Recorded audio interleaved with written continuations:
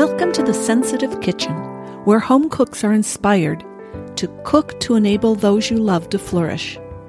I'm Cindy Sullivan, registered dietitian, passionate nutrition educator, and accomplished home cook. Whether you're changing how you cook for food sensitivities, allergies, intolerances, or just trying to eat healthier on a budget, you're in the right place.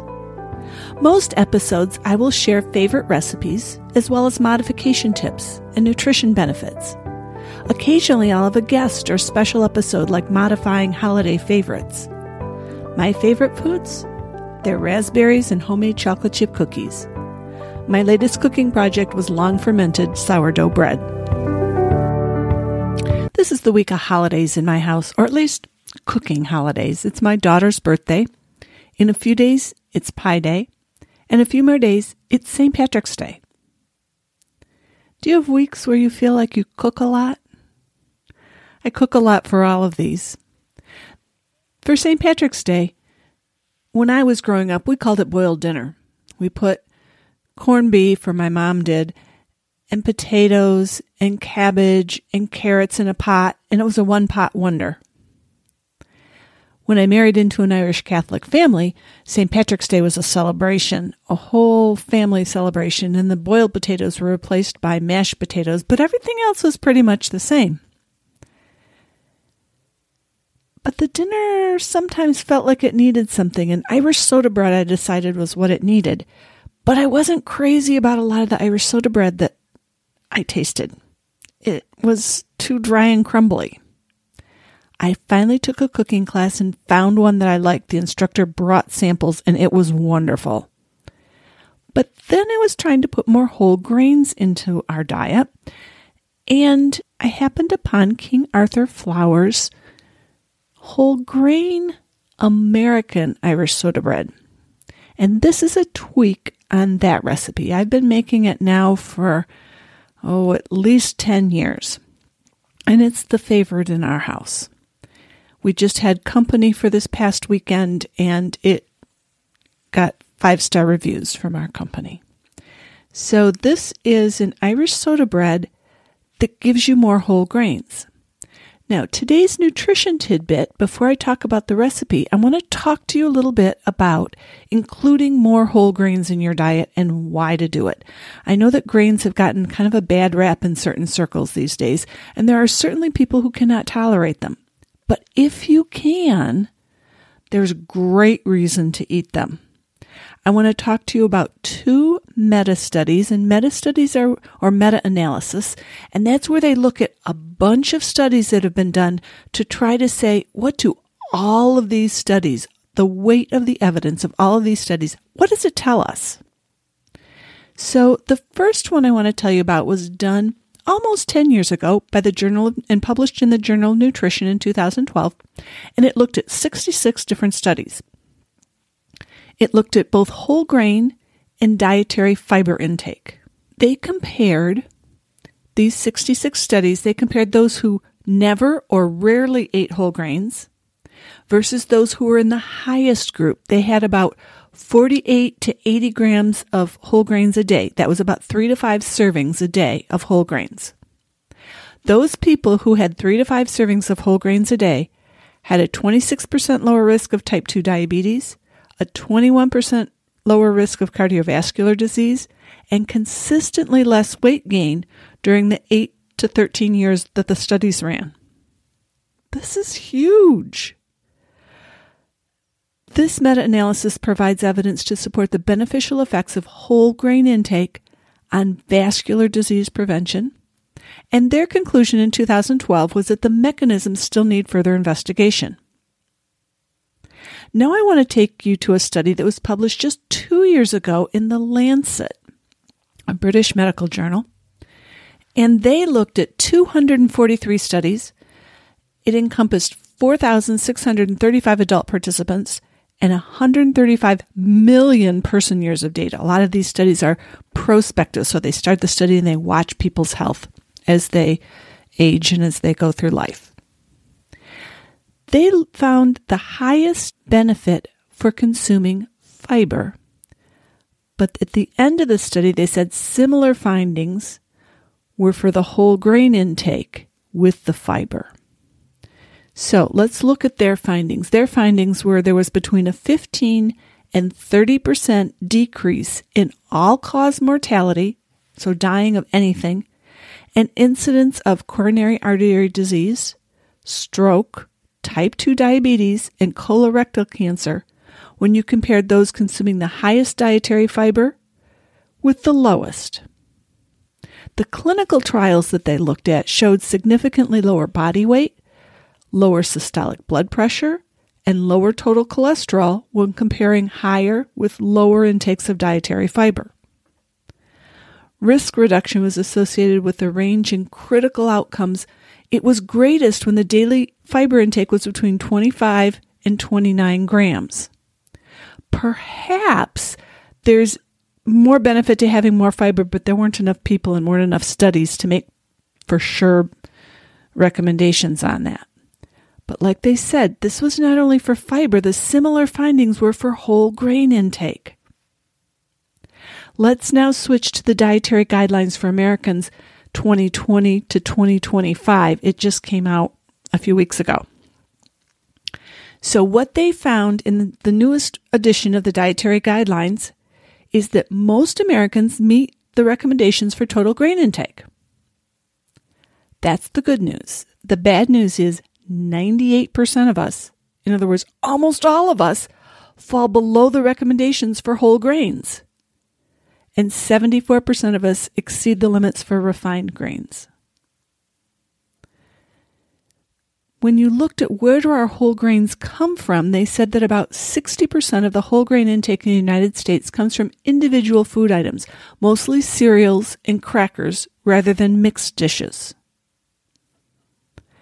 The Dietary Guidelines also said a food is 100% whole grain if the only grains it contains are whole grains. For example, this recipe I'm going to give you today is not 100% whole grain.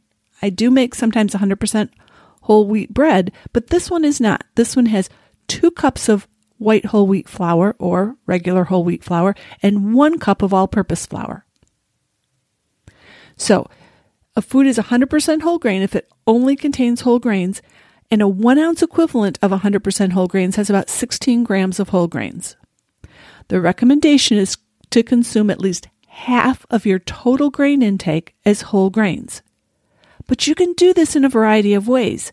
So, for example, you can choose 100% whole grain foods for half of the grains. If you consume 6 servings of grains in a day, 3 of them can be whole grain foods, things like oatmeal, or Triscuit crackers, or shredded wheat.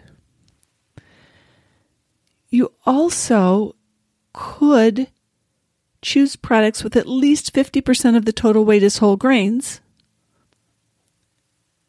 and that would count as 1 serving as half, right? So there's a variety of ways to do this. You want to read the ingredient label, or if you're making the recipe like we are today, you want to say, does it have at least half of the grains as whole grains in this recipe? I want to encourage you to eat more whole grains. The evidence is really clear that it's good for you, and we're beginning to find out some of the reasons why. We're finding that a lot of that fiber is prebiotics in your intestinal tract, and it helps feed the bacteria that are in there. And those bacteria are active in promoting your health, as well as not just digestive health, but also health throughout your entire body and stimulating your immune system.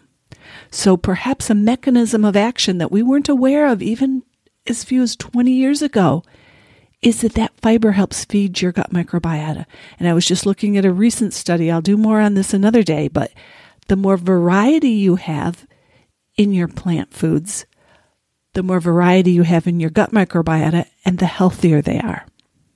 Very interesting things we're finding. We're learning more about the mechanisms of why this is. Now, for this recipe, you're going to need an 8-inch round pan that's at least 3 inches high. I use a Corningware French white 1.5 quart casserole, but a souffle dish, a pantonette pan, or a deep cake pan will work. For the entire recipe, including pictures and all the ingredients, go to foodsensitivittykitchen.com/episode 019. Basically, you're going to take eggs, oil, and sugar. And if you need to do a substitution here, I would probably try a flax egg for this particular recipe. Okay? Take your eggs, oil, and sugar and beat them. If you have a stand mixer, it's really easy to do there. And you want to actually beat them fairly well so that you incorporate a lot of air into these. And they're going to change color, probably about 2 minutes. And then you're going to add your baking powder and baking soda and salt. Next, you're going to add your whole wheat flour and your all-purpose flour alternately with the buttermilk. So you're going to add a cup of whole wheat flour, half the buttermilk, another cup of whole wheat flour, the rest of the buttermilk, and the last cup of all-purpose flour. You certainly can use all 100% whole wheat flour in this recipe. It just won't rise quite as well. Now, this recipe calls for dried fruit. We don't use raisins in my house because my husband is sensitive to grapes. So you can use raisins or currants. That's what the traditional recipe calls for. We find we like dried cranberries really well. Dried cherries are also excellent. So whatever kind of dried fruit you want to put in here. And usually you want to chop them with a little bit of flour, just because then they won't stick together and it's easier to mix them in and they don't clump. Once you gently mix that together, you're going to pour it into the well-greased pan, and then you're going to pour over the top a tablespoon of milk and top it with a tablespoon of coarse sugar. You certainly can omit this. It just gives it a really nice, crunchy, sweet outside. This is going to bake at a 325 oven for a long time. It bakes for like an hour and 15 minutes until the tester in the center comes out clean. If you're using a ceramic pan, check it at about an hour. And if the top is browning too quickly, tent it with foil. Okay? Cool it on the rack for at least an hour before slicing. If you're avoiding baking powder because of corn, you can use a substitute here to use 2 teaspoons of baking soda, a teaspoon of tapioca starch, and a 1/4 teaspoon of salt if you can't find baking powder without the corn in them. Okay. I hope you enjoy this recipe. Let me know how it turns out. Let me know what substitutions you've made. In this particular one, I probably would not substitute for the buttermilk. I probably would just find a different recipe if milk is not in. But most everything else I think you can substitute. Although if you use a gluten-free flour, it will be lower in whole grains. Now, some of them, like the King Arthur Measure for Measure, does have whole rice flour in it. Not the only grain, but is one of the grains. So that certainly will help you get some whole grains. Just read your labels on your gluten-free flours if you're going to go gluten-free in this recipe. Because remember, we're trying to get more whole grains in us. And someday I will give you another recipe. I've used quinoa sometimes in the blender as a good flour substitute. So that might be another way you can go because quinoa is also a whole grain. So leave me a message. Let me know. Did you make Irish soda bread? How are you incorporating more whole grains into your meal plan? And keep your lookout for the kitchen table, which is the membership which will be launching later this spring. And I'd love to talk to you about it and get your feedback because I'm in the planning process right now trying to figure out exactly how I can best help you, encourage you to keep going, to cook for your food-sensitive family, to keep cooking to enable those you love to flourish. Because I know a lot of days it's challenging and sometimes you get tired. And so I want to encourage you along this road. Let me know how I can do that. Have a great day. Thanks for joining me today. Bye-bye.